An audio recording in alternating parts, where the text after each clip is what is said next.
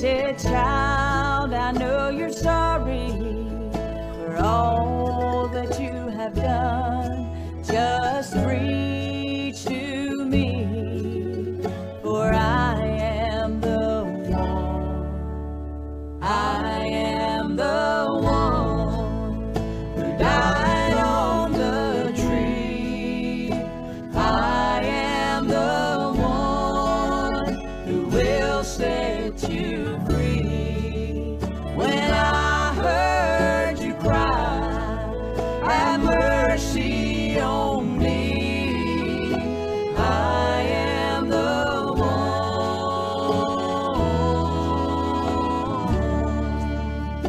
I am the Well, good morning and welcome to the Bethel Baptist Bible Devotion Time. This is Pastor Donnie Shoemate of the Bethel Baptist Church here in North Wilkesboro, North Carolina. I want to welcome you today. Hope you're doing good this morning. Thank you for taking time to tune in with us for just a few minutes today as we're studying God's Word. And I want to encourage you to open up your copy of God's Word along with me today to the Gospel of Mark. We're looking in Mark chapter number 8. I'm going to be reading verse number 22 down through verse number 26. Again, we've entitled this study, A Journey Through Mark. And I have thoroughly enjoyed studying the Word of God with you. Today, again, we're going to look at a very, very interesting section of Scripture. And again, if you have your Bible open, Mark chapter 8 and verse number 22. The Bible says in verse number 22, Mark 8, excuse me, and he cometh to Bethsaida. As we're looking here today, I see the specific location. Now, the word Bethsaida means the house of fishing or hunting, and it could actually mean hunting fish. And it was a fishing village, and it was located on the northern shore of the Sea of Galilee. At least 3 of the Lord's disciples were from this village, Philip, Andrew, and Peter. And we know that Peter later took residence in Capernaum. But we know that Philip, Andrew, and Peter were originally from Bethsaida. As we're looking in Mark's gospel this morning, we also consider in the Gospel of Luke, chapter 9, that Luke tells us, and the doctor informs us, that Bethsaida is where the feeding, or near that little village, was near the place where the Lord fed the 5,000 men, plus the women and children. And so we know that it was in the area of Bethsaida where Jesus performed this great miracle. And now we find that the Bible says that Jesus had come to Bethsaida. And the Bible says, verse 22, again, I want you to notice not only the specific location, but a special request. The Bible says, and he cometh to Bethsaida, and they bring a blind man unto him, and besought him to touch him. Now, I don't really know who they are. There was someone who had faith in the Lord Jesus' ability to heal a blind man. We don't know much about this blind man. I know very little about him, and it seems that if I read this right, and I'm reading it right correctly in the Word of God, that this is an event that only Mark gives us. So it's interesting as we look at this, and here it is. These people bring a blind man to the Lord, and they ask the Lord, they beseech him, they beg him to touch him. I don't know who they are. We know very little about this blind man other than the fact that he was blind and he was a man. And as I think about that, I think about you and I. Not only many people today are still bothered by the physical disease of blindness. I don't know if you've ever known anybody, but I've had family members that have been affected by an eye disease, and it's very, very serious, and it affects them in very many ways. So as we're thinking about this, could you imagine being a blind man during the time of Jesus? Well, that would have limited him in a lot of ways. He would have not been able to have worked and provided, very likely. It would have affected his family life. So you see, there are many different applications we could look at this morning concerning this blind man. We see the special request. Somebody had a burden for him, and they knew that if they could only get him to Jesus, then Jesus could do the work. And I'm glad that what Jesus did in the physical sense, he also does in the spiritual. This morning, we've seen in our verses a specific location. We know that it is Bethsaida. And then we see a special request there from the people that bring this blind man to the Lord. But then, thirdly, this morning, and I'm going to close our lesson this morning and read from verse 23 down through verse 26, just want to give you the thought of the symbolic healing. There was symbolism in the healing that Jesus gave to this blind man. Notice what the Bible says in verse number 23 of Mark chapter 8. And he took the blind man by the hand and led him out of the town. And when he had spit on his eyes, he put his hands upon him. He asked him if he saw aught. And he looked up and said, I see men as trees walking. After that, he put his hands again upon his eyes and made him look up, and he was restored and saw every man clearly. Then verse 26, and he sent him away to his house, saying, neither go into the town nor tell it to any in the town. Evidently, there was a lack of faith in that town of Bethsaida. As we think about that this morning, and we think about Bethsaida, and I'm saying it differently, I realize that, but you'll just have to forgive me with my words this morning.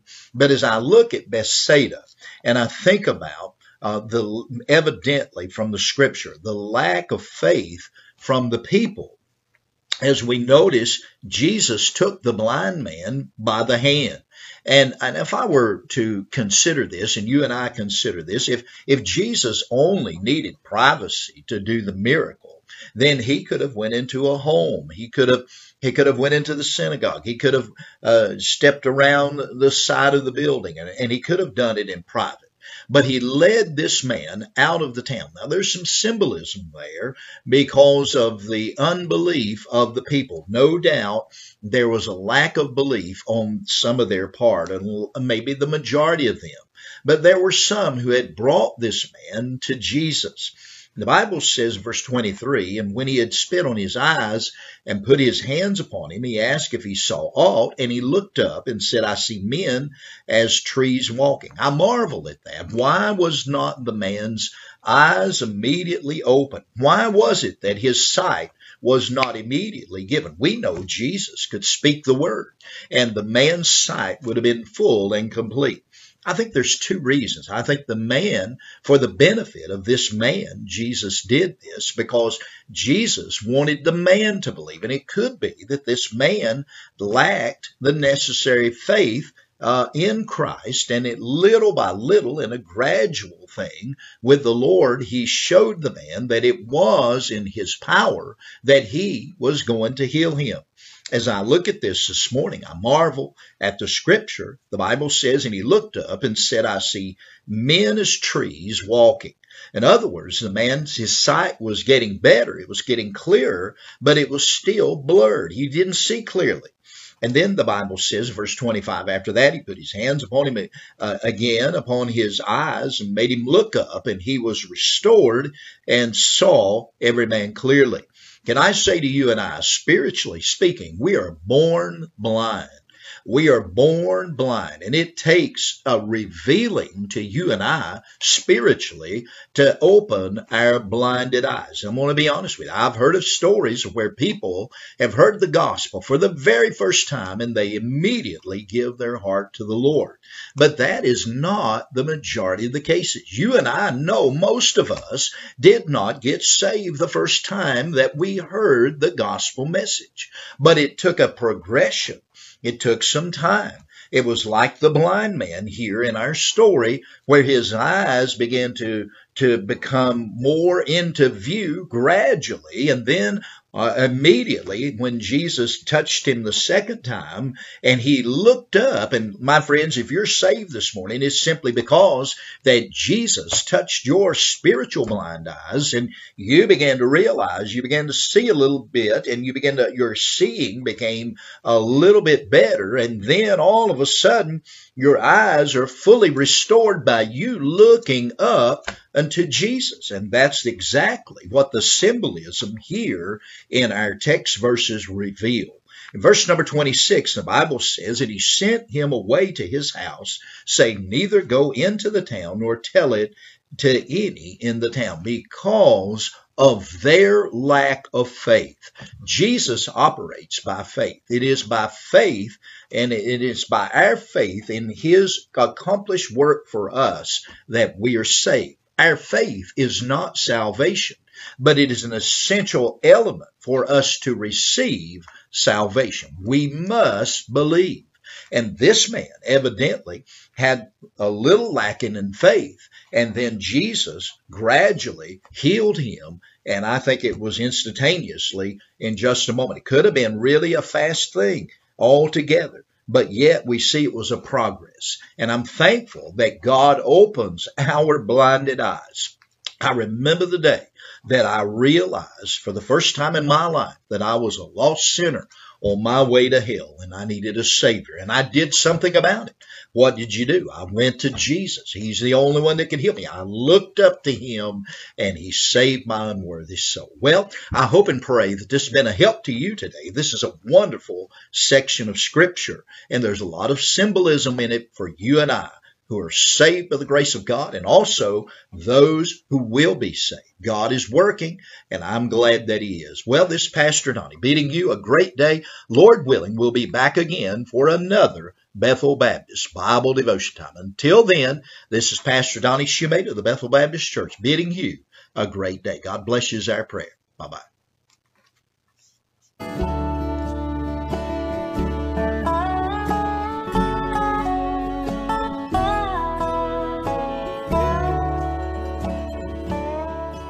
I was lost in darkness when I began to pray. Then Jesus came to me on that faithful day. He said, child, I know you're sorry for all that you have done. Just breathe